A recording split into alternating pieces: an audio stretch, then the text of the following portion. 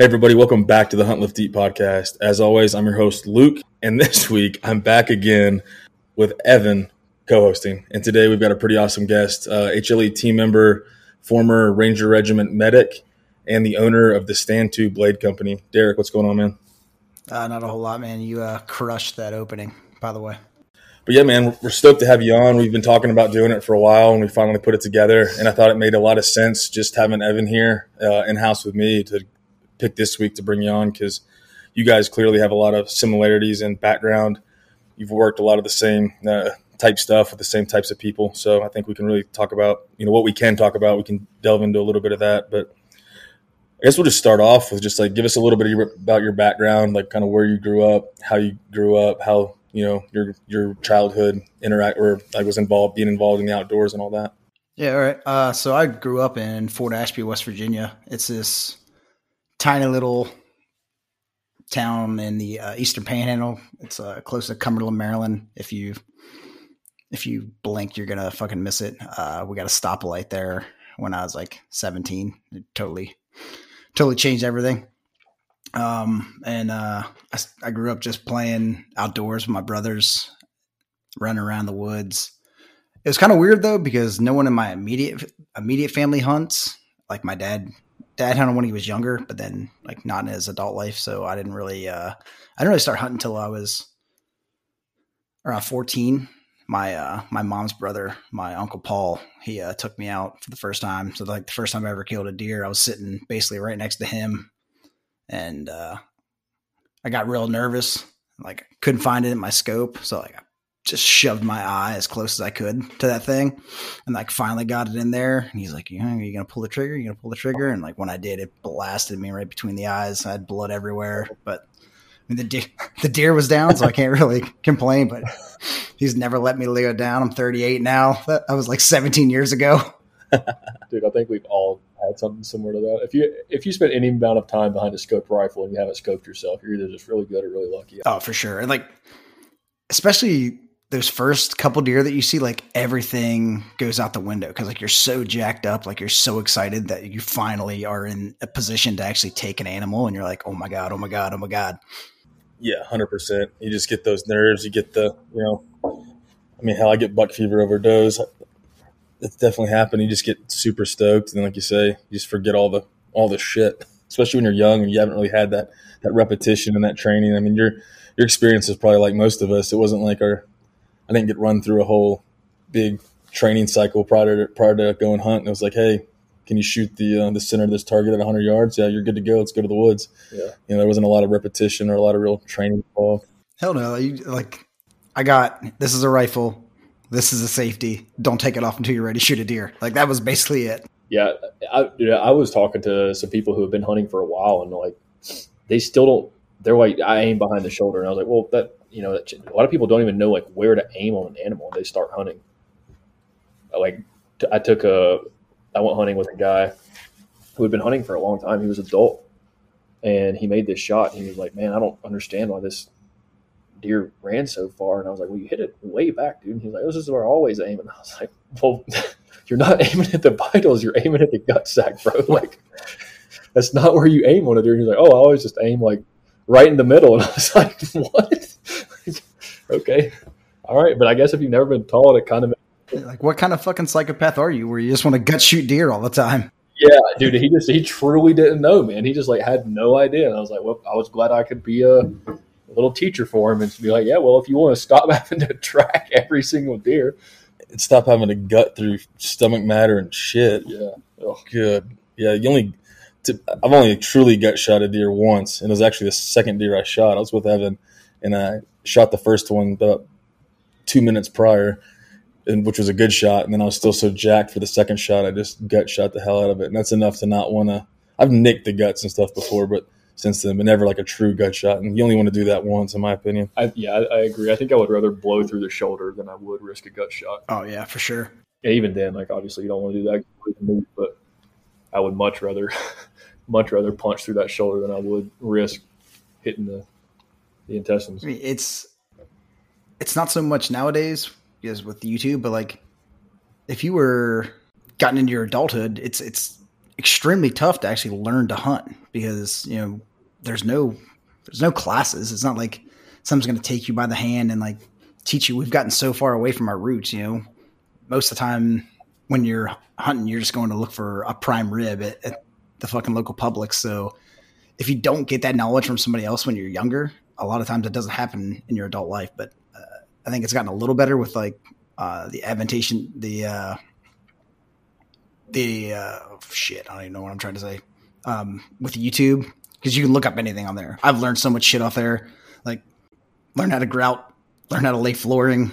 I've learned, you know, I'm trying to learn how to gut an elk because I'm going out to Colorado this fall. So it's you can learn anything off there. So I think that's been a big help. Just like a deer, but bigger. Yeah, exactly. Just, you ain't gonna hoist that thing though. Yeah, I mean, that's what, you know, I've said it on a few of the podcasts. I say it like all the time in my everyday life. At this point in time, ignorance is a fucking choice. Like you've got a supercomputer at your fingertips. You've got the answers of the universe literally there. And it is harder with hunting though, because you can only learn so much through video and through like listening to podcasts because you need some of that hands-on, like practical experience in the woods. And so I think hunting is one things that is very difficult to learn. You can get some base knowledge and some background, but you know, you can learn how to, you know, change your oil or change a tire, or, you know, replace your brakes and your calipers, or, you know, swap out a starter pretty easily through YouTube step by step. But like an animal through a gut process, it's not turning you know, taking a bolt out here. There's like a whole, you know, kind of abstract thing as you learn the anatomy of an animal, and you can only do it through repetition. I mean, my first probably 20 deer, I did it different every single time. I just felt like every time I did a deer, it was different. It wasn't until probably 2-3 years ago that I really became efficient at processing animals. Yeah, you just need that base knowledge. Yeah, I was talking to a guy recently, and it wasn't about hunting, but it was about a simple task, and I was like, man, I'm really glad that YouTube's a thing, but at the same time, I was thinking like, how silly it must be. Like there's instructional videos on everything, like mounting a picture frame, you know, or the most simple task. And there's a part of me that's like, yeah, I'm super grateful for that, but I'm also like, dude, who's filming themselves like how to open a can of beer, you know? Stuff that you would think would be common sense, but maybe not. Yeah, it's like the beginning of those infomercials where like someone's trying to carry 2 cups and they just like fumble fuck through it and like drop one of the cups and like, oh, there's got to be a better way.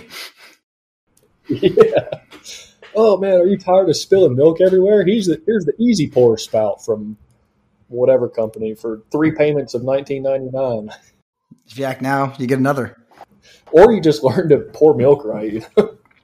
Anyway, we kind of got away from your intro there, Barrett.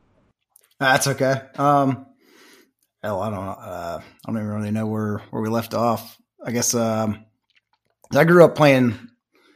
Yeah, okay. So I grew up playing a lot of sports. You know, I played football growing up, all through like pee-wees and into high school, baseball, but and then I started wrestling in high school, and that was like my favorite sport. I really dug that because like no matter what you did, everything was on you. You didn't have any teammates to kind of blame your loss on. And if you weren't wrestling, it was not anybody else's fault other than you because you have wrestle offs like in practice. So if there's a dude that you want to wrestle at that weight class, you challenge him and you wrestle. And if you beat him, doesn't matter what if the coach likes you or doesn't like you, it doesn't matter. None of that shit matters. It's only, did you beat him? Then guess what? You're now on varsity. If not, suck it up and go get better. Like, and I think it's just those 4 years alone, I think helped me throughout my adult life more than probably anything, because there's a lot of hardship in that sport. And there's not a lot of publicity on it because it's not as sexy as basketball or football and even baseball. It's just hardworking dudes that go out and bang and like not in like gay porn way bang, but like go out and like go hard on the mat and try and you just prove who's the best. I should clarify. Yeah, we were wondering there. Yeah. I don't want to paint a bad picture for it, but I mean, if that's what you're into, I'm not going to judge. just take it in the locker room. I don't think any of the families want to see it on the mat. Plus, you got to like scrub all that shit off then.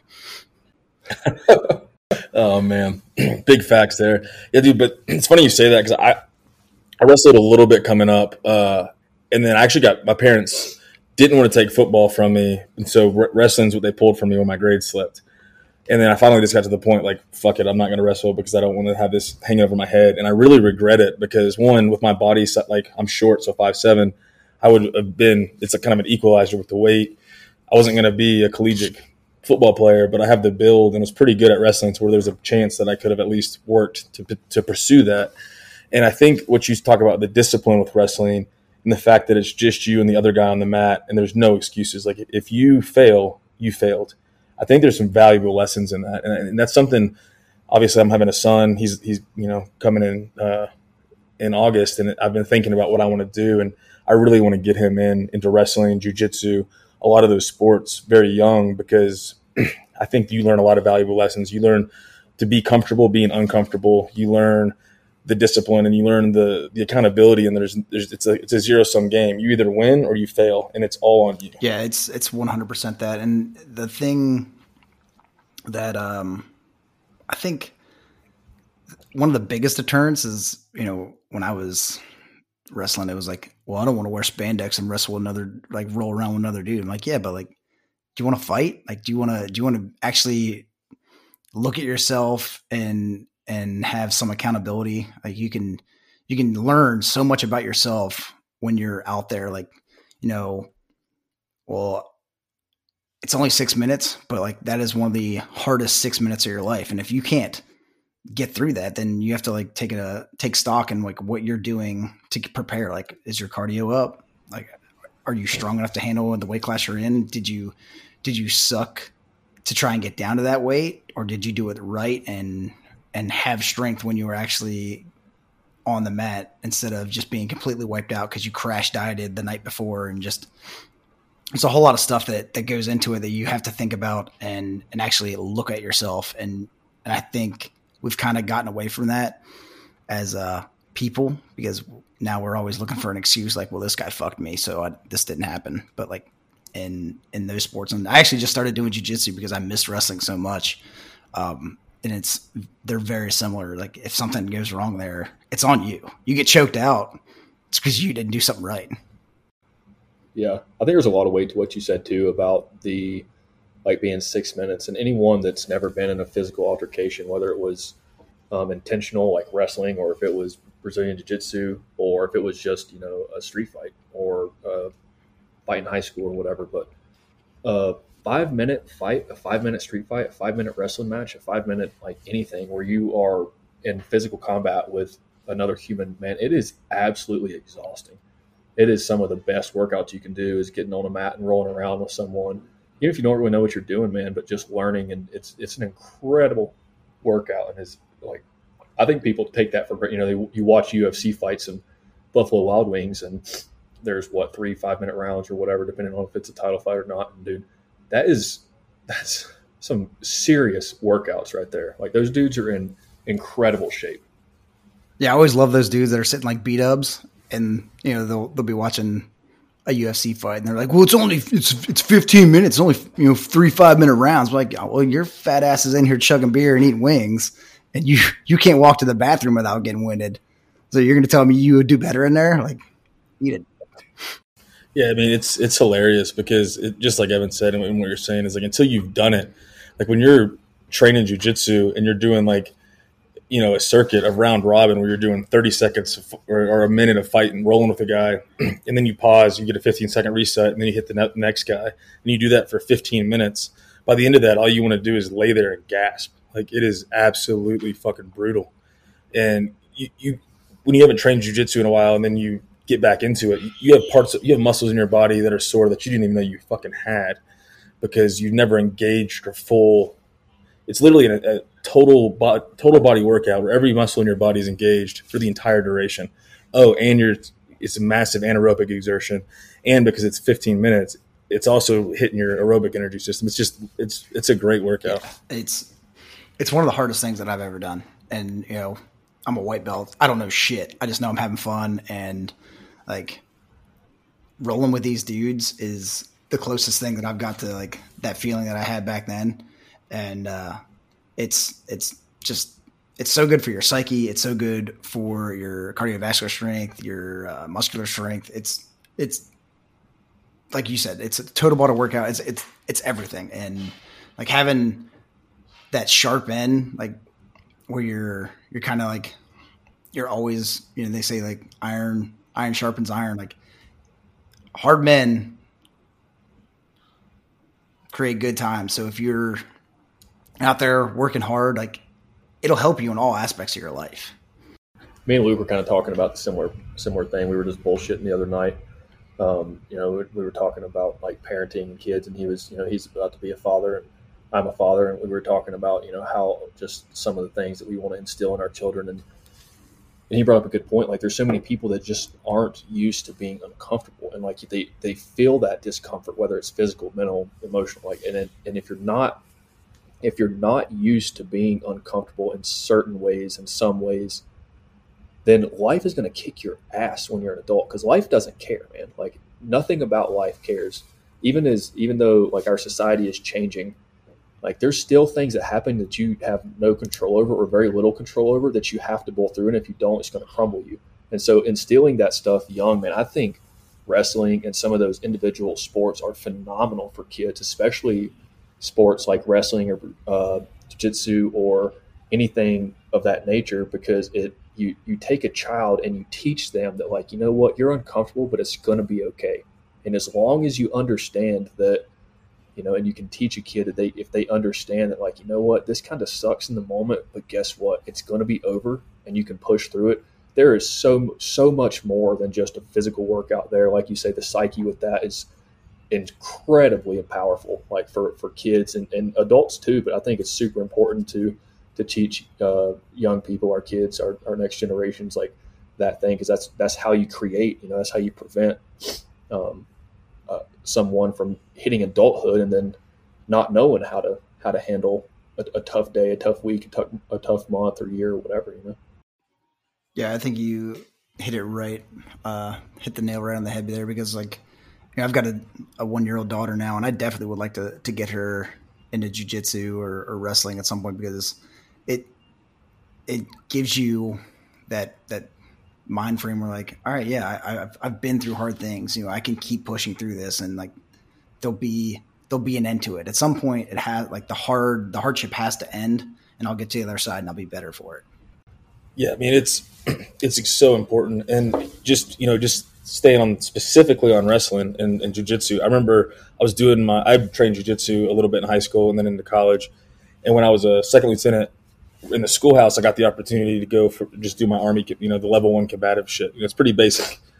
And when you're rolling and you're doing like some of this shit with the like guys that have no background in this, like the number of dudes I was able to get tap from just making them uncomfortable. Like I didn't have anything. There was no submission.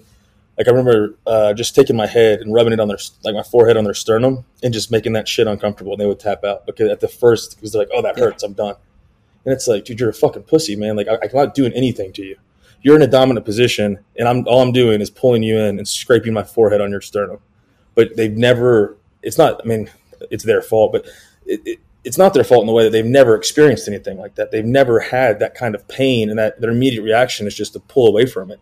Then to know, like, I can suck this pain up. I can let this guy do all these things because I know I'm thinking 2, 3, 4 moves ahead, and I'm going to get him. I'm going to submit him. And that's a microcosm of life. Like you're going through the hardship, the thing that sucks. It hurts now in the moment, but you're thinking 2, 3, 4 moves ahead, and it's worth it because I'm going to be able to get to this end game. I'm going to be able to get here, achieve these goals or whatever. And I think you only get that. And I played football forever, and you get a little bit of that in football, but I think you get it from the wrestling side. It doesn't have to be jiu-jitsu. It can really be any kind of just like that man versus man. You're just getting after it, and you are put in those situations. And I think you're just testing yourself in a way that is very important, and you need that. And I think men need that, like biologically.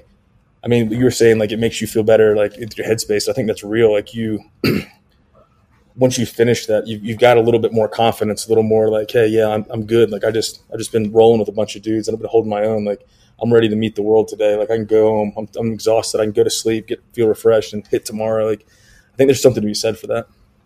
Yeah, I think it's not even whether you win or lose. It's just like knowing that, hey, I can do this hard shit, and yeah, it'll suck for a little bit, but it's not going to kill me, and I'm better than the last time that I did it. So you see the growth, and it's just I don't know. I think it's just huge for individuals.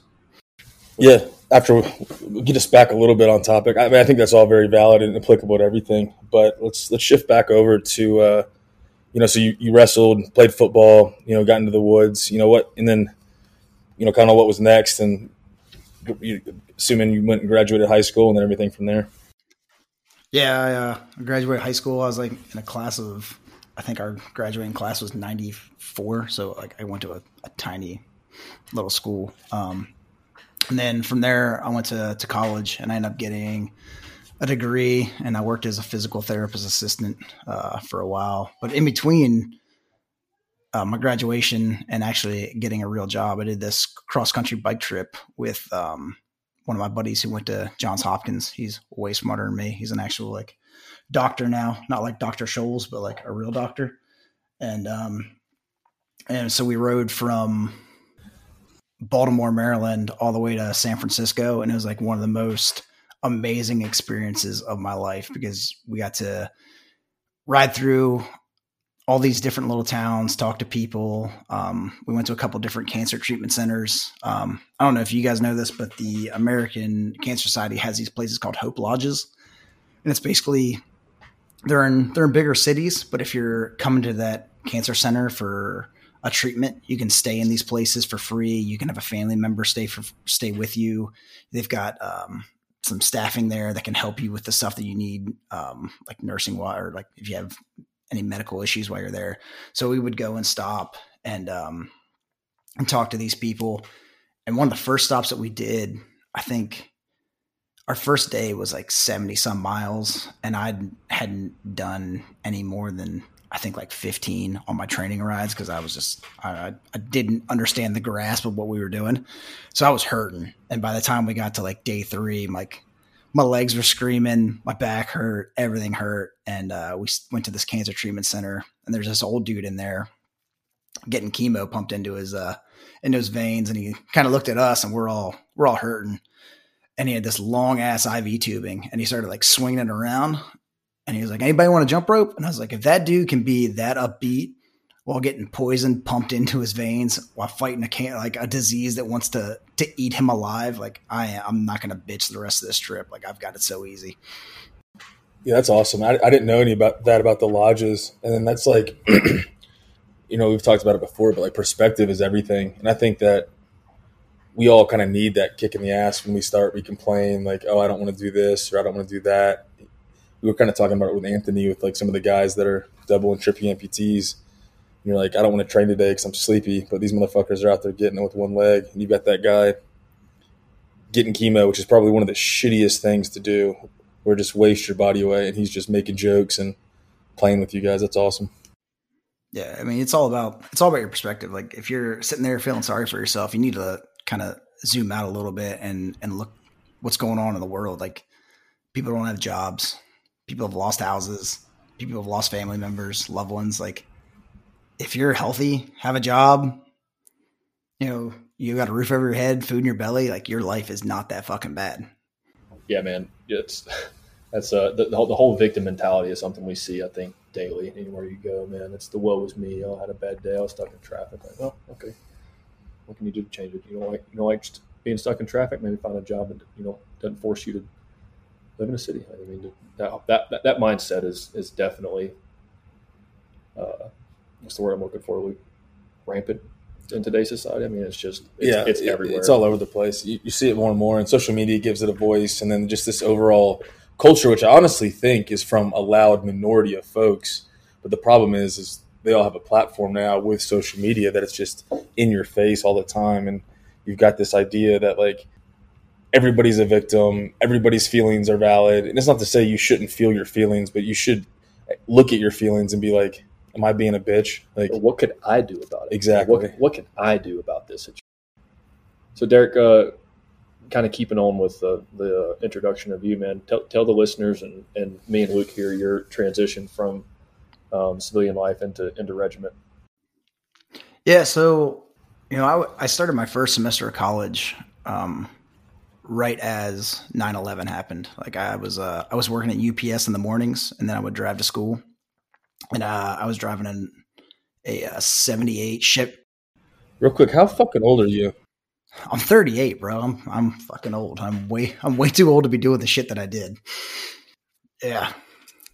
So I had I was in 6th grade when the towers came down. Yeah, I was just starting college. Yeah, so I had this like real old shitty truck, and it didn't have a radio, so I had no idea what happened.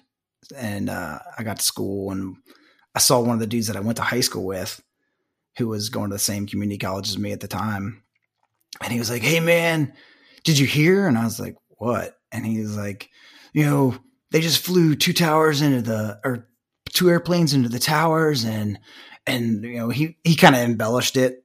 And I didn't believe him because this kid was a known liar. So I was like, all right, well, whatever the fuck you say. And I just went to class. I went to my biology class. And then I remember going to like the student union to go play some pool or some shit in between my next class. And like there it was on the TV. I was like, holy shit. And I really wanted to join then. And my family didn't want me to do it.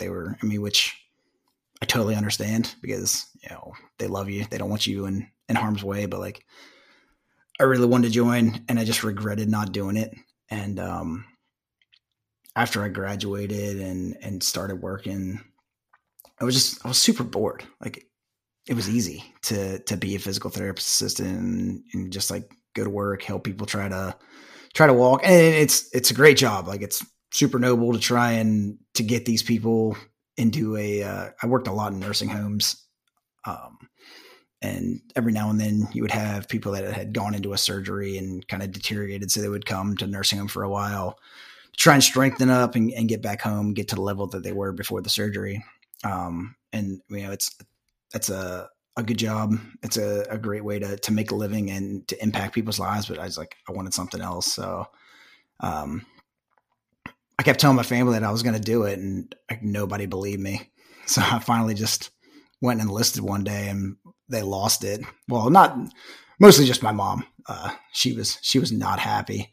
And then, when I was getting out, she wanted me to stay in. So it quickly changed.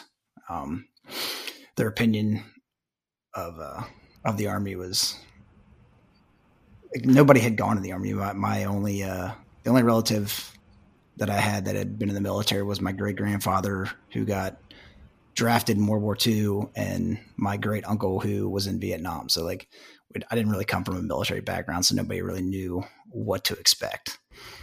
So did you come in with an option 40 contract? Yeah. So I wanted to, I talked to a couple of my buddies who had already been prior service and gotten out. And one of my buddies who really respected his opinion. I was like, he was in the Marines, and I really didn't know what I wanted to do. I just knew I didn't want to be in the regular, like I didn't want to be in a regular Army or regular anything. Like I wanted to be special operations. So I was talking to my buddy, and I was like, what would you do? And he's like, if I was you, I would try and go SF. And I was like, all right, well, that's what I'll try. So I went down to the recruiter, told him what I wanted to do, and he's like, all right, no problem. And then I ended up at MEPS, which is where you go to get like your physical for the Army or whatever branch you're going into. And they take us in for the eye exam, and I'm colorblind as hell, and I already knew it. So the people in front of me were doing the eye exam, and then they would go do the colorblind test. And so I was trying to listen to what they would say because they kept doing the same ones over and over again, but like I couldn't memorize it in time. And so I failed the shit out of that thing.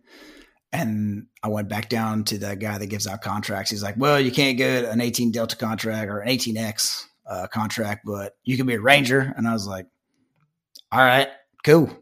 And it actually worked out better because like I liked our mission better than the SF mission. Like I'd much rather just kind of go out on point raids than teach and do point raids, which we still end up teaching, but it worked out way better for me. Yeah, it definitely sounds like it.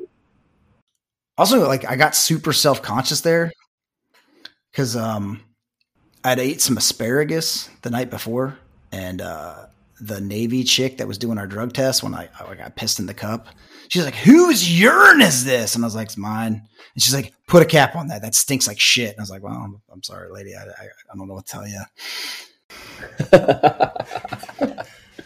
Oh man, that's hilarious. Why don't you explain a little bit, just for, we have a lot of military listeners, but we have a lot who aren't as well. So go ahead and kind of explain Ranger Regiment and like kind of the differences from what people might think of when they think special operations, maybe with special forces or some of the other services, Navy SEALs, and like what kind of sets the U.S. Army Ranger Regiment apart. I think the first distinction you have to make, and like it takes everybody a long time that aren't in the Army to figure this out, is like Ranger School is not Ranger Regiment. Like that's one of the biggest misconceptions. Like I'll get people who find out I'm a Ranger, and then they'll talk to me like, "Well, my buddy Steve's a Ranger." I'm like, "Oh, cool. What battalion?" He's like, "I think he was in the 101st." And I was like, "Well, I can tell you, he wasn't a Ranger."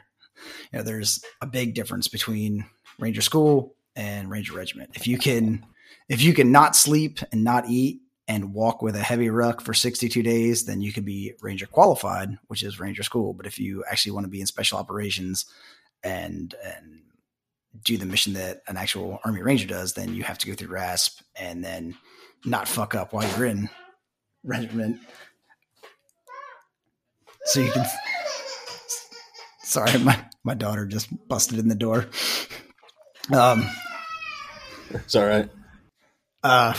Yeah. So I think more the Ranger mission is more point raids, and that's what I liked about what we were doing. We were going out, we hit a target, come back, and then reset and do it all over again. And so for everybody, like a point raid would be when you attack a target, you're going in, you're trying to it's what you think about. A lot of people, when they think about like the Army or whatever, is they're kicking in the doors, they're doing the raid, they're killing whoever's inside the target or capturing or whatever, and then they're exfilling off the X and getting out of there. So just like in layman's terms, just to explain that. Yeah, and I think what makes Ranger Regiment so good at their job is it's not that we have flashy techniques or we have all this technology or we got all this money that we can just dump into whatever. It's we literally just do the basics until they're second nature. Like if you master the basics, then you can start moving into other things, but like you're always going to come back to that basic set of skills. And like if you know like where to be on target, how to clear a room, just doing those things correct over and over and over and over again. Not like that 10th Mountain video that was circulating around the internet where they were flagging everybody. Like that was an abortion.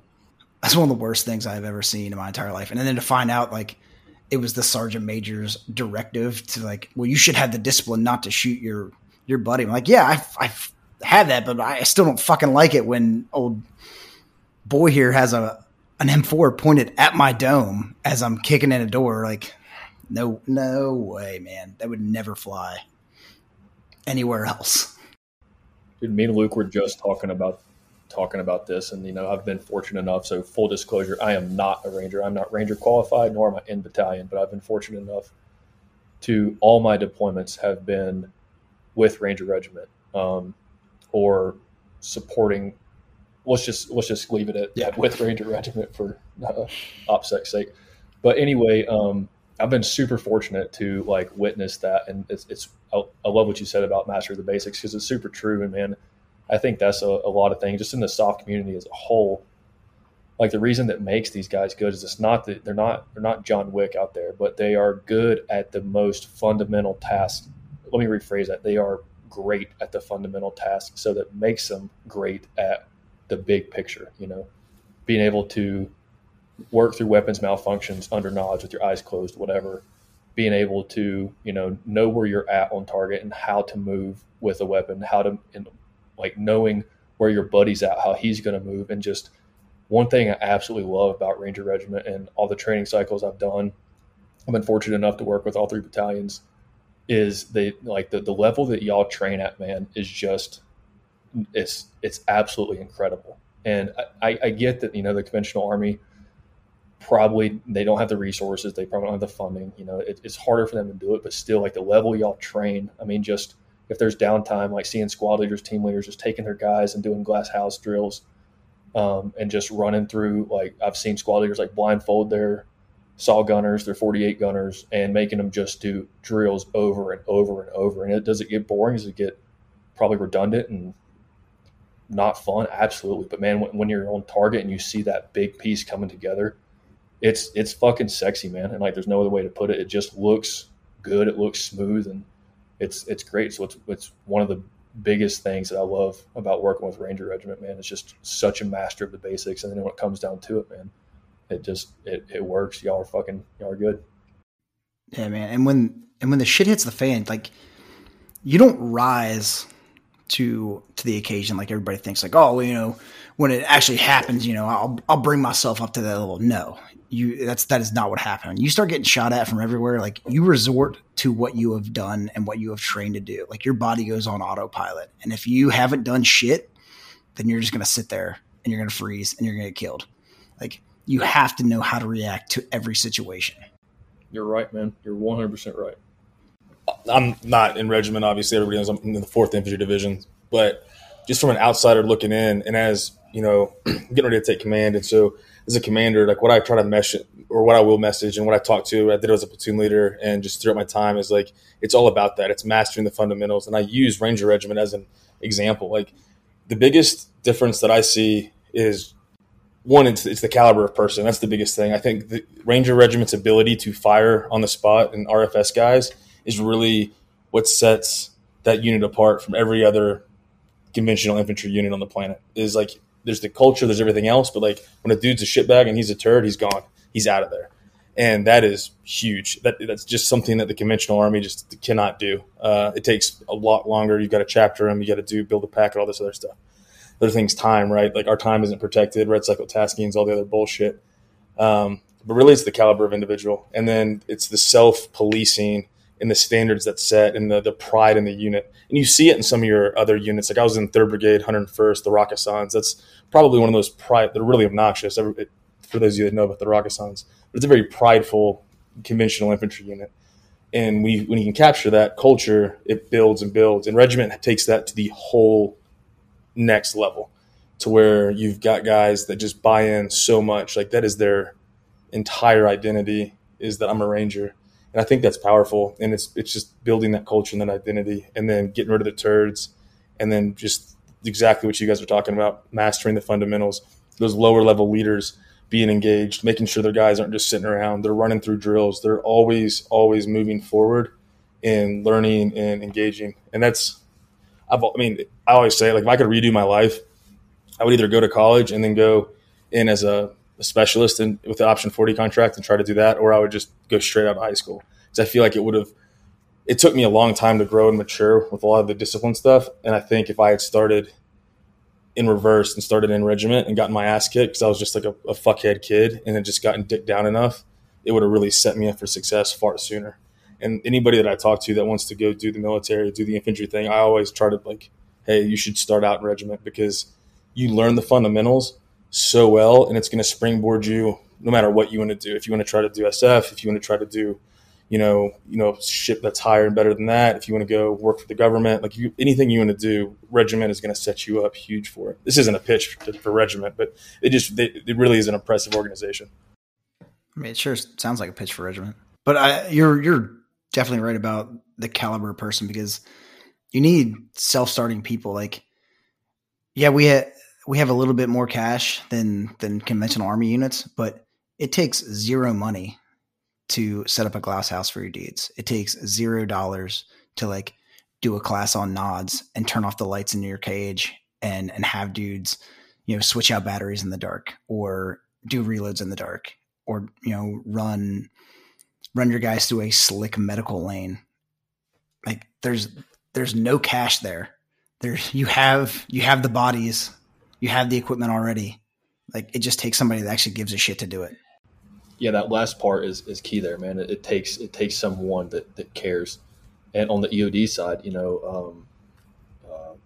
we talk about this frequently, and I was fortunate enough from straight out of EOD school, I assessed for the unit that I'm in right now. So I don't know conventional EOD at all, but guys that come to our unit that were team leaders or team members in the EOD career field, it doesn't matter. And a lot of them say that there's like one of the biggest detriments in the EOD community is that you get these guys that got promoted so fast during the surge that hit E6, E7, and they never really learned those jobs. They just got put in those jobs, and there were so many. And it's just when you have these masses and all these numbers, you can kind of get away with more. You're kind of sheltered by the size of a community, so to speak. And now what's happening when things are slowing down and the numbers are dwindling a little bit, because it's all cyclic, right? And a lot of guys that are coming from conventional units are saying that they're just not getting trained. They're spending more time on their phone during the day fucking off than they are training. And the reason for that is because people aren't taking it upon themselves, exactly like you're saying. And so it all does come back to that caliber of man, that caliber of, it's on the individual. And people like it's super cliche, and I can't believe I'm about to say this, but people want to do cool guy shit until it's time to do cool guy shit.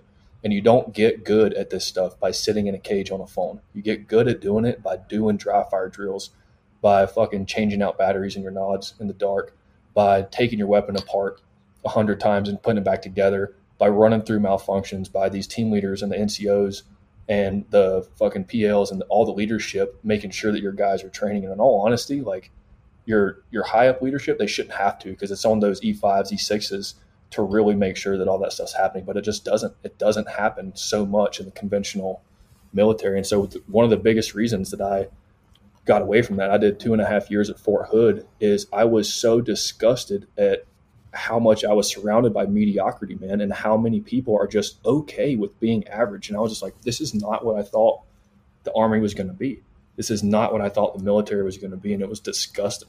It was absolutely fucking disgusting. And so I was like, this is not what I'm doing for 20 years. And I knew about the 28th, and I knew that was the route I wanted to take. And so I went to EOD school and assessed, and got fortunate enough to make it. So I think you hit the nail on the head with that, Derek, about how it's on the individual. Yeah, I was totally surprised about, how everything went. Like, cause I had no idea how the Army operated at all before I got in. So like, as I was going to basic training, I was like, man, this is going to be really, really tough. And, you get there and you're like, well, this is fucking nothing. And then, I thought airborne was going to be super hard. Like they were just going to run us into the ground. Cause like, that's what you hear. You run everywhere, but like, it's a slow jog. And then I was like, well, RASP, a Ranger Assessment and Selection Program. So it's an 8-week course, and that's what will get you into Ranger Regiment. When I go to RASP, like that's going to be completely another level. Like I won't be able to complete it. And like, yeah, there's some tough parts to that, but it's not anything. Like literally all you have to do is not quit.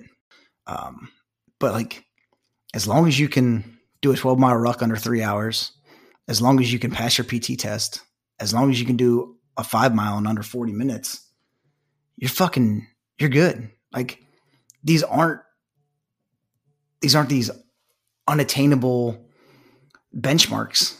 Anybody can do this shit if you have a little bit of I want to in you. Like I remember this one dude, I don't understand why, but he could not run for shit. And he was like a smaller dude, in shape, but like could not run, had no cardio whatsoever. And we're doing our 5-mile, and the dude ran so hard that he shit himself, and still failed by 30 seconds. I felt so bad for this bro, because he wanted to be a Ranger so bad. No. God damn.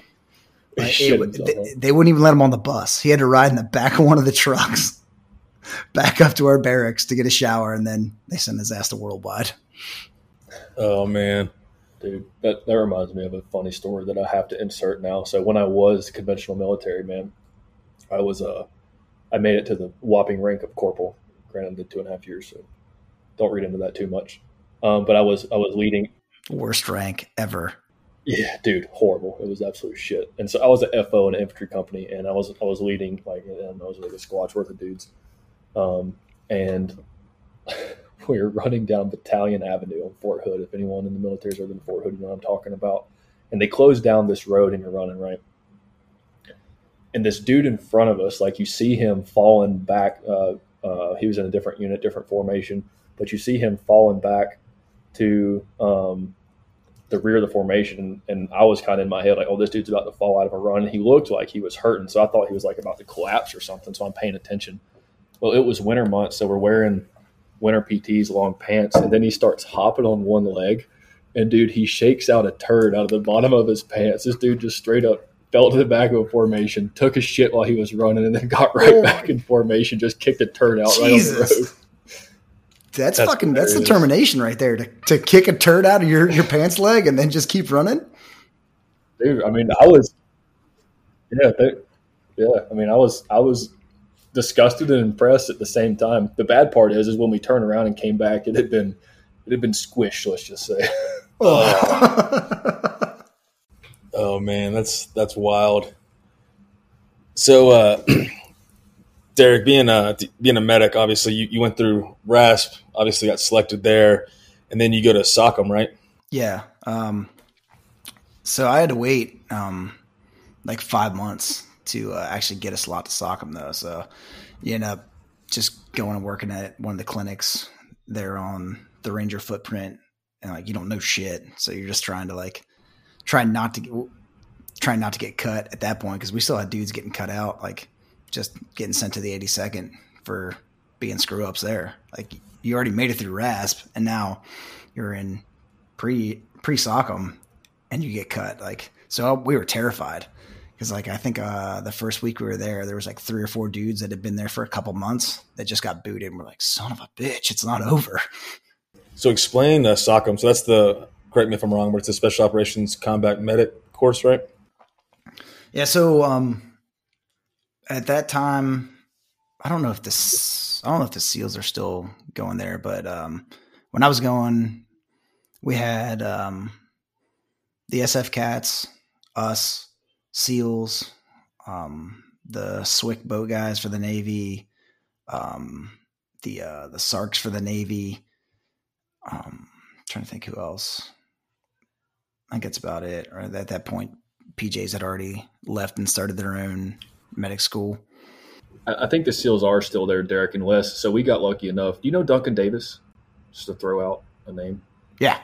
Yeah. So he was teaching at SOCM, and he actually brought us in during COVID when some of the classes were shorter, and we got to do basically like an RFR while they were doing SOCM refresher for guys, and they still had SEAL medics there. And okay. Yeah, so it was really cool to be able to go do that and tag along, because we obviously are tied in with y'all pretty close because our jobs mesh and overlap a lot, and so it was phenomenal to go there and see that. But I think, granted, it was SOCM refresher, but I do think that the SEALs are still using that. Okay, cool. I think I saw somewhere actually on the gram on one of those meme pages where they were bitching. It was I think that the SEAL Command just announced that they're going to split off from SOCM and try to do their own thing. And it sounds like all the SEAL medics I don't really know. This is from an outsider like reading, but it seems like they're pretty pissed off about it because they want to stay in SOCM, which I think it makes a lot of sense to have that common teaching for all the special operations across the force. Yeah, I mean,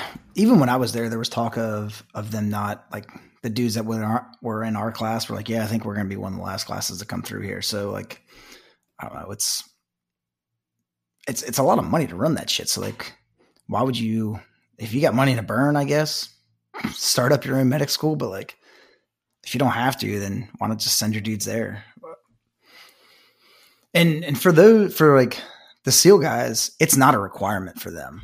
Like, if they would have failed SOCM at any point, like, they just go to their team, no big deal. But for me, had I failed SOCM, I go to the 82nd. So it's all or nothing for me. So I guess maybe that's part of it too. You know, if they don't care whether they get through it or not, like, why not do your own school? You can tailor to your actual needs, and then maybe get a better product. I'm not sure, but Yeah. So tell us a little bit about your experience at Sockham, like what that looked like, and how that kind of sets you up for later in life. All right. So it starts off with paramedic, just basic, or not paramedic, but basic EMT. And I think now actually they've switched it to where you actually do come out with a paramedic. I'm not sure. It's been a while, but at that point, the whole thing about Sockham is you're a zero to hero. It's a zero to hero course. Like you're getting guys that have come in there with literally no medical experience whatsoever. Because like when you go through the SF pipeline, depending on how your GT score is, they just like tell you what you're going to be. Like you scored high enough. Guess what? You're an 18 Delta. So report to Sockham. And if you've got zero experience whatsoever, then you're kind of behind the curve. But you'd be surprised the amount of dudes. We had 2 dudes in our class who were already fucking EMTs, because when you're in Ranger Regiment, you go to AIT, you go to medic AIT, go to regular basic 68 whiskey AIT, and you test for the National Registry for EMT basic there. So we're already EMTs before we even get there. And in Sockham, they make you do the EMT course, and then you have to do the Sockham final for EMT. And we would have dudes fail that and get kicked out of Sockham like within the first fucking 6 weeks. Like, and it blew my mind. But the first part of it is it's just a lot of book learning. From EMT, you go to clin medicine and anatomy and physiology. And like, I remember doing like an 8-hour lecture on the GI system. And the only thing that I remember from it is it only takes about 30 pounds of pressure inside your intestines to shit yourself. Like it's so much, it's so much information that you can't retain it all. Like you just have to study for what you have coming up and then brain dump it all and just move on to the next one, because it's you trying to learn anything in there it's extremely difficult. Unfortunately, that's like most Army courses. You just memorize it and then dump it. Yeah, exactly. I mean, that was my my big issue with like EFMB, or the expert medical field badge. You're a lot of times when I went through it, like we're using outdated medicine. There's no practical application to it at the time. And I'm like, so basically you just want me to parrot this back to you. And if I do that, you're going to give me a shiny thing to put on my uniform? Like, what the fuck is this? That's exactly how EIB is as well. And it's so dumb because like there's medical lanes on the EIB thing. And what they're teaching, not only is it's not even outdated, it just doesn't make any sense. It's just like a check the block to do certain tasks. And so you'll do like a series of things on the dummy that make no sense sequentially. Like you would never do this on an actual casualty. And you're like, why are we teaching our guys this? And then saying they're experts if they can regurgitate it back and, dance to the tune of the fucking Pied Piper. Yeah. Unfortunately, it's like any big organization, like change takes time. And if nobody's really wanting to do it, then it's not going to happen. Yeah, 100%. I mean, it's frustrating. I mean, it's frustrating for me, like the way I look at it. I think we should be teaching the skills, not like the test, which is what we do. Like if you don't do it exactly the way the book says it in exact order, it's insanity. And I know it's the same. They do it for the ESB now, the expert soldier badge, and obviously for you guys, it sounds like as well for the medical side. So eventually it might change where we actually focus on making true experts on the tasks, not just having them trained to, regurgitate the fucking book. But it may not change. It's been like that for probably 100 years. So yeah, I don't see it changing anytime soon, unless like there's some one star that wants an OER bullet and wants a second star and rewrites all this shit. But I doubt it ever happens like that. So like the second part of Sockham is all your trauma medicine. So you start getting to actually like what you would do in a scenario where you've got someone that's either blown up or shot, you know, what's going on with the body physiologically. And the biggest dropout, the biggest washout rate is in trauma 2, because like that's when you actually start doing your patient sequence and learning that. Like, and if it doesn't take much to get screwed. Actually, it was so cold when we did our test day that one of the dudes that I was with, the line on his sailing bag froze. And so like when he went to throw it open, it didn't run. So like everybody thinks he's not in the vein. So he gets failed because he like went over time because he had like started a new IV, and he's like, I know I was in. And sure enough, like the saline water inside the IV line had frozen in the time it took to like get graded. Like it was insane. And it's another stressful situation, like we've already talked about before. Like you hard reset. Like if something goes wrong, like I was doing a lane on a guy, and the first part, you know, you're working on your buddies, and it's just like everything else in the Army. There's a script that you got to follow, and so you know you would do all your major life threats. And then you get into your secondary survey, and at one point you would look at their abdomen, and then you would listen to it for bowel sounds, and then you would like poke around and feel for anything. And then from there, you would have to like go down to their groin, and you have to like look at their dick. You'd have to like grab it, look at the head, make sure there wasn't any blood coming out of it.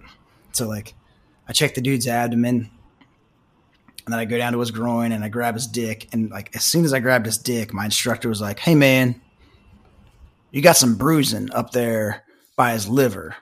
And I just kind of froze, because that was the first time he'd ever like thrown that at me. And I was like trying to think like, okay, what do I do? What do I do? What do I do? And all the while I've got this kid's dick in my hand, and it felt like a fucking eternity. And then I realized like, oh, I don't do anything for that. And I was like, oh, I don't do anything. I just like threw the kid's dick back in his pants and like moved on. I was like, Jesus. Hey, Derek, man, there's no judgment here. All right. So luckily he had that boner before I started. So okay. Yeah. Unfortunately, I have seen way more dick than I ever wanted to in my entire life. Like it's sad. Yeah, I can imagine. Being a medic, you see a lot of cock. Yeah, it's not like it does have some advantages. Like so when I actually got to third bat, there used to be chicken parm on Thursdays in the DFAC, and it was amazing. So I was like going over the DFAC one day on a Thursday, and we hadn't had it in a while. And the FO in my company was in my platoon was a good buddy, was walking out, and I was like, hey man, is there chicken parm in there? And he's like, yeah, they got a bunch. And I'm like, sick. So I went in, there wasn't any. And I was just like, so pissed off. I didn't even eat. I just went back to the cage. And a couple weeks later, the dude comes up and he's like, hey, is there any way I can get tested for STDs? He's like, I met this chick. I really like her, you know, but I've been not so good like before this. So I'd like to I want to get checked out. And I was like, yeah, no problem. So like I put him in for a full STD panel. And then it popped up in my head, like what he did to me. So after a couple of days, he comes back and he's like, hey, does this test come back? I was like, yeah, let's go outside and talk. So we go outside and I'm like, hey man, you know, everything came back clean except for Hep C. And he's like, okay, well, he's like, what's that? And I was like, it's a virus that affects your liver. You can live with it. You know, with medicine, we can manage it, but you're going to have it for the rest of your life. And he's like, are you serious? And I was like, yeah. And then I just walked away. And so I saw him a couple hours later, and he was sitting in his cage, and he was looking rough. And I was like, hey man, how you doing? And he's like, well, not so great. And I was like, yeah, I understand. And I was like, hey, remember a couple weeks ago when you told me there was chicken parm in the DFAC? Well, there wasn't. And you don't have Hep C. And he like lost it. And he was like, you motherfucker. I was about to start calling every girl that I had slept with. I guess I should have waited a little longer then. Oh, jeez. Fucking medics, dude. There's two people you don't fuck Fucking with, medics. like your medic and your platoon sergeant. Oh man, that's hilarious. And your people who make your food. Yeah, I guess so. Yeah, three people. All right, speaking of food, this is the perfect time to plug our favorite mortgage broker, Casey Burns. Yeah, I'm sure that's where Casey once thrown in. Oh man. So as everybody that listens to this podcast knows, Casey Burns is the official mortgage lender of the Hunt Lift Eat podcast. He's based out of Charlotte, North Carolina, but he can practice all over the United States, all 50 states. He's licensed to do and handle all your mortgage needs. He specializes and works extensively with active duty and veterans with VA loans and knows them inside out. He can also handle FHA loans, conventional loans, USDA loans, all investment loans. Like, he does it all. And he's a great guy just to call, bullshit with, figure out what your options are. Maybe you want to look at refinancing your house right now while interest rates are low. Maybe you want to look at, buying, upgrading, or getting into some investing. And he's a guy to talk to, and he'll help you out. He'll let you know whether he can or can't help. And even if he can't help, he'll still stay in contact with you and try to help you out and guide you in the right direction. And then recommend, people that he knows that might be his competitors, but he knows and trusts to then help you out. And that's just the kind of guy Casey is. So if you want to talk to Casey, give him a shout at 919-710-1864 or hit him up on email at casey.burns@primelending.com. You can also check out his website and all of his reviews by visiting closewithcasey.com. Thanks, Sean. All right, Derek, kind of give us a rundown because I know, when a young new ranger shows up to battalion, fresh out of, either RASP or SOCM, it can be kind of a wake-up call where you kind of think maybe you made it through and then you get kicked in the teeth a little bit. What was that like? Dude, I dreaded it.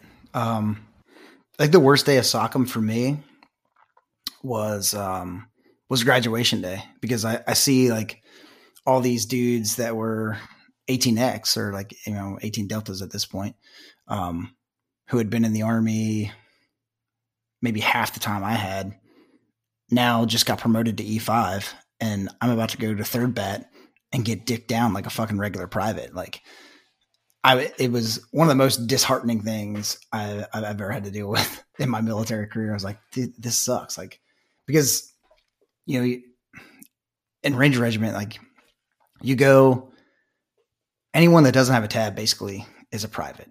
Like, once you get like maybe E6 or whatever, you get a little bit of respect. But even then, like, I remember one time I was in the S1 shop, and one of my buddies who was a corporal, he was tabbed, was in there, and he needed something. And the dude that was running the S1 shop was a complete douche. He was an untabbed E5 or E6 promotable, or like, I don't know. I can't remember what the hell he was. He's an asshole is what he was. So he comes up to my buddy and he's like, "Hey, what do you need?" And he's like, "Oh, I just need I don't know if he needed like his ERB printed or I don't know, something, or maybe get something updated on his ERB." And he's just like talking to him like a normal dude. And so he's like, "What rank are you?" And my buddy's like, "Corporal." And he's like, "And what rank am I?" And he goes, "You're an untabbed E5." I lost it. I was like, "Fuck him." Oh, jeez. Yeah, but once you That's hilarious. Once you get there, you've got to prove yourself, and the way you prove yourself is you get fucked down, and you get treated like you're not an adult. Luckily for me and the dude that I graduated with, Herbert, who is one of my best friends still to this day, like, we were both older. He was a concert tuba player before he got in the Army, and he was like 27, 28. And like, I was 31 when I graduated RASP or graduated SOCM and went to 3rd Bat. So like, we were both older, and like, so we I think we had a little bit of an edge because we weren't completely retarded. Like, we weren't just these young kids that didn't have any experience whatsoever. We could look after ourselves. So really, we didn't get screwed with all that much. And even as a medic, you really only get fucked with by other medics down there for the most part, as long as you're not an idiot. Yeah, I could see that for sure. I kind of want to pivot a little bit here because I feel like we could talk about the regiment stuff, and I definitely want to. We'll have to definitely have you back on and talk about kind of your experiences in regiment and the deployments and all that. What I really want to get to is just kind of fast forward to when you get out of the regiment and then you decide to kind of start your own thing and your own business, and talk about your knife company a little bit, and just what that looks like and what made you decide to do that, and then plug the business as well. Sure. I'd always growing up hunting, you always use knives, so you like knives, and I could never really find a knife that I liked, and I had bought a Benchmade knife that I really liked because I like a small skinning knife, and we got like a 40% off deal when I was in regiment. So I bought one that I liked, and I used it for a while. And after I took my nephew hunting and he killed his first deer, I gave it to him for Christmas. So I was like, well, fuck, I'm out of a knife.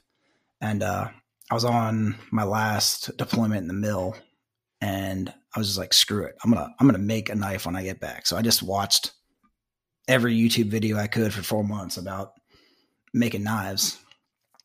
And when I got home, I bought some steel, a couple files, a vise, and I just fucked my way through it.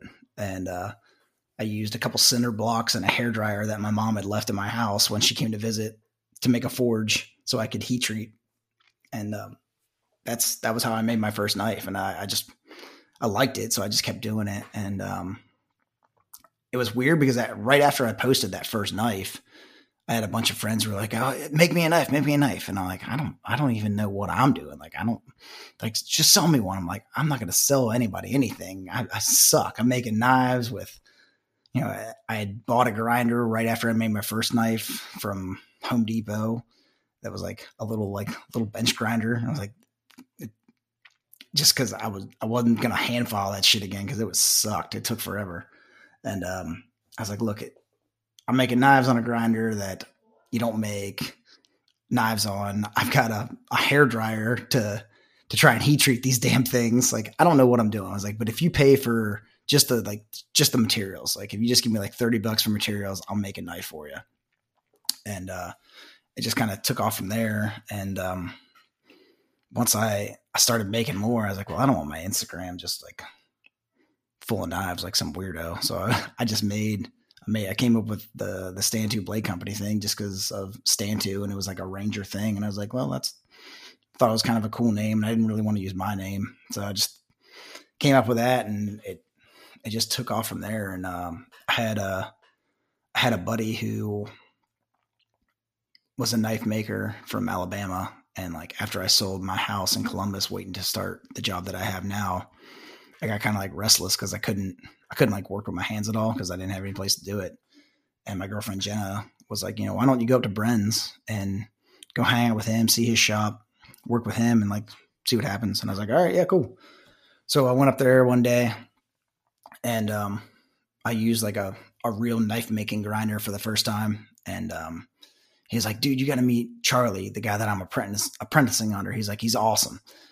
And I was like, well, we got time for that? And he's like, yeah. So I thought we were going to have to drive like far because I didn't know like any other knife makers in the area.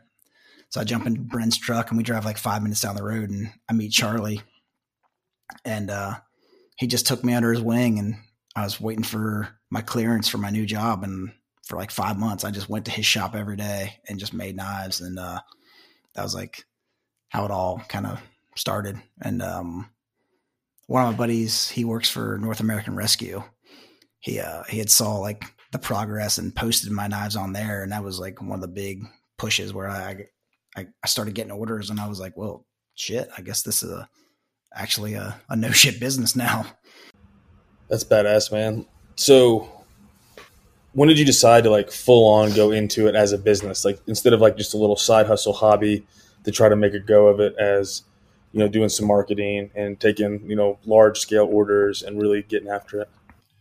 I think it was after the North American Rescue thing, man. Cause like at that point I was selling some knives, like, the night that I went up to, that shop with Brent and Charlie, it was, right before the Super Bowl. And so I had worked on a couple knives that I'd already made. And then I like brought them back to my girlfriend's house, and her brother was having a Super Bowl party the next day. And I gave a knife that I had promised to one of the guys that was there. And I sold the other 2 that I had made at that party, and then got an order for 4 more right there. And I was like, all right, well, it's people that I know that were ordering. It wasn't, strangers. And when they made that post on North American Rescue, like people that I had never met before started like liking my stuff and ordering it. And I was like, well, I guess,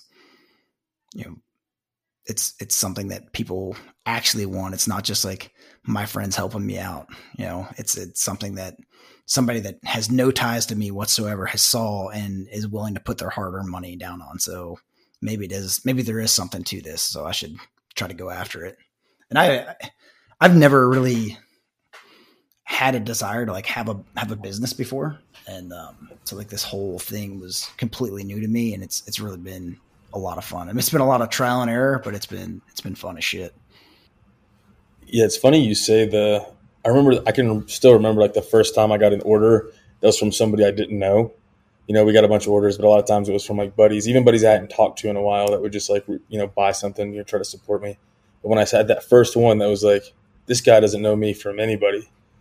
And then, you get a couple more of those and it starts to build, and you start to realize like, hey, I'm providing something that people actually give a shit about. Like I would have never expected that. I never really expected it. So it's definitely, kind of, I don't want to say life-changing, but it is a mindset-changing moment, I think, for somebody who has a small business. Yeah, exactly. Because you expect your friends and family. I mean, I guess not expect, but like, I know for me, like if my friend has a business and it's something that I need, unless he's a complete and utter fuck up, like I'm going to go and help his business out, like no matter what. But like to have somebody that, doesn't know you and sees your stuff or like sees what you're putting out on social media and relates to you enough to where they're like, I want to support that guy. Like that's a huge thing for somebody that's just starting out. Yeah, it 100% is. So like tying this all back to hunting, like obviously me and you are working together right now to try to develop. You sent me a kind of a prototype for I don't want to call it like the HLE knife, but like a knife that we're kind of designing together to be used. But you've got several options right now that I think are great for hunting. Why don't you talk about some of those just for folks that might be interested in taking a look at them? Yeah. So the first no shit hunting knife that I designed, I call it the Loki. I name all my knives after family dogs, and since we're getting up there in types of knives that I'm making, and I'm running out of family dogs, I'm gonna have to figure out maybe a new system here soon. But I really like a small knife for skinning, and so that was like why I designed that one. And then I know some people, like my uncle was telling me that he wanted a longer, something a little bit different for skinning because he likes a longer knife. So that was when I decided to come up with the design for what I call the Duke. It's a little bit longer. It's like a 9.5 or 9.25 inch drop point knife, and it's a little bit longer, a little bit heavier, and maybe a little easier to get into places if you can't reach with just the Loki, because it only has like a 3.25 inch blade. And then the third knife that I designed, I called the Lucy, and it was like kind of a hybrid between the two. And I'd seen where a lot of military dudes who were making knives were kind of going the tactical route, and like, yeah, I mean, that's nice and all, but like there's more dudes that are hunting than are stabbing guys on a regular basis. So that was kind of why I just kind of geared my stuff more towards the hunting aspect. Oh, come on now, Derek. You're not just randomly stabbing dudes on the street every day. I mean, if somebody needs cut, I'll cut them, but I don't go out. I'd rather just shoot them, because like nobody wins in a knife fight, dude. Yeah. So on that, I was looking at some of your stuff just now, actually, as you were talking. Are you anticipate getting into any like I don't want to say kitchen knives, because that's not really what I'm talking about, but more like meat knives, like camp knives, things that you could use like a multi-purpose, like chopper, slicer. cut meat, because I'm in the market for one, and it's kind of why I'm asking. So I've got a Siberian chef knife that I call the June, and I'm actually working right now on a couple of chef sets. It's going to be a 5-knife chef set that I'm working on. My buddy has a design an engineering company. He's actually working on the files for me so I can send them to the water jet and get them cut out right now. They should be done within the next week or so. But yeah, I do have a couple, and I have I would say it's a camp knife. It's called the Bull. Actually, my old senior medic requested this knife, and I liked it so much that I decided to make it one of my production knives. And it's like a no shit camp knife that you can use to beat the hell out of that thing. Like if you wanted to split kindling with it, you could do it. You know, it's a pretty stout knife. But I do have some chef stuff and some more cooking knives that are going to be on the way too. I'm looking at the Bull right now. Yes, that's something I might be hitting you up for an order here soon. Cool. Yeah, just let me know. Where can everybody find your knives, man? A lot of my stuff, for the most part, it's on Instagram at Stand 2 Blade Company, and I also have a website, stand2bladecompany.com. You can send a messenger pigeon. Really, like I don't care how you get a hold of me. And how do we reach you by messenger pigeon? You just send it south to Florida, dude. Just point south. But yeah, y'all should definitely go check out all his stuff because he's got some pretty awesome knives. He's got some merch. He's got patches. He's got like all sorts of cool shit, and his logos are pretty sweet. I know you went through a logo overhaul about a year back or so, and I think those things came out fucking badass. Yeah, the company that did it for me, Primo Print, they crushed it. You know, they were. I was not looking to like completely redesign what I had, and they sent this to me, and I was like completely blown away. I was like, "That's awesome!" Like it was something that I never would have thought of, but you know, they crushed it, and they were so easy to work with. Yeah, they did a great job, man. But we're coming up on just shy of an hour and a half here, so I'm going to wrap this one up. But, man, we're definitely going to have you back on because, like, we didn't even get to an inkling of what all I wanted to talk about. Obviously, we left it off right at you arriving the regiment, and so I think we can talk about your experience there, obviously some of your deployments and your experience as a medic, and then, stuff, anything you want to talk about from afterwards. And really, I want to talk at some point, have you on to talk about like some medical stuff and some of the nitty gritty of what guys should be looking at for their med kits, for the backcountry, for the house, for the vehicle, and some of that kind of preparedness stuff. And obviously you've got a ton of experience in that regard and can offer a lot of good insight. Definitely, man. I'd love to be back. Yeah, we'll definitely do it soon, man. So you got any closing thoughts, man? No. I mean, I think we covered a lot of shit on here. We like you said, we didn't get to a quarter of the stuff that you had planned. I guess we kind of rambled there at the beginning, talking about getting hard with dudes. So I'm glad we got it back on track towards the end. I mean, we can talk about getting hard with dudes for hours, you know. That is true. It's like we were having a meeting, and our boss was like, "Hey, you boys are about to get a dick sandwich, no ranch." And I was like, "Good. I fucking hate ranch."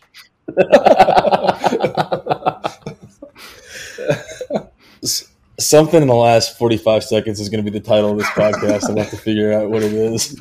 I hate ranch. Dick sandwich, no ranch. Yeah. Oh, God. Oh, shit, man. Yeah, this was awesome, dude. I really appreciate your time, and I really appreciate you coming on. Evan, what do you got for us for closing out? No, nothing. It's good to be sitting here and talking to Derek. I know. Me and Derek actually met overseas. We didn't work together in the sense of like when he was in regiment and me working with regiment, but our paths crossed. Yeah, we did doing some other things. It was actually didn't we? Yeah. Oh yeah. You are right. You are correct. Yep. Yeah, it was a super shitty day. Yeah, you are right. You are. We were just on opposite sides of the old valley there. um, yeah, I completely forgot about that, man. Maybe it's a side effect of how shitty of a day that was. The day that we worked together at the new job was a shitty day as well. So maybe it's something with you. Like, I don't think I want to work with you anymore. You know, man, you're not the first person to say that. They're like, dude, I'm staying the fuck away from you because you are just a bullet magnet. And I'm like, yeah, well, I'm sorry. I don't know what you want me to say to that. Like, I don't really. No, bro. Like, I always want to follow the EOD guy. I'm not trying to get fucking robot legs. Yeah, exactly. But no, it's good to be here and doing this with you, man. Especially after we've worked together in that capacity. And you know, we ran into each other after you met Luke on the social medias, to quote my brother. Yeah.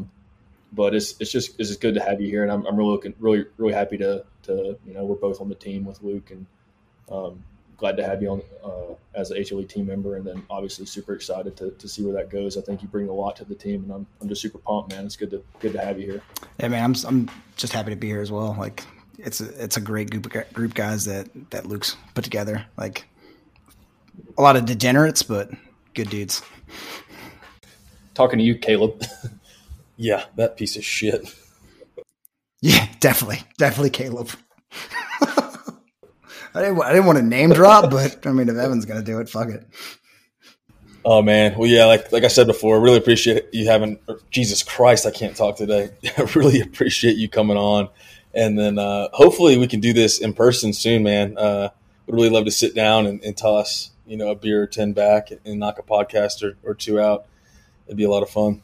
Yeah, that would be awesome. And I'm trying to get out to Colorado for a scouting trip for the elk hunt that we're going to do in the fall. So we might be able to get together then. Yeah, man, definitely. Let me know. The more notice, the better, because I do have a very pregnant wife who obviously wants a little, you know, insight when folks are coming in. But just let me know, and we'll set it up. You've always got a place to stay here, brother. Awesome. Hell yeah. Well, all right, y'all. Thanks so much for listening. As always, if you want to follow any of my personal stuff on the social media, you can check me out on Instagram at luke.d.cox. Definitely follow the brand page for all of our brand content, the announcements for the new drops. We've got the gym line in the works. We just dropped some new hats. We've got a couple more hats on the horizon. And we got some pretty big announcements coming pretty soon. So definitely follow us at Hunt Lift Eat Official. And go check out all of our merchandise and everything we've got to offer at huntlifteat.com. But as always, thank you guys. I appreciate the hell out of you.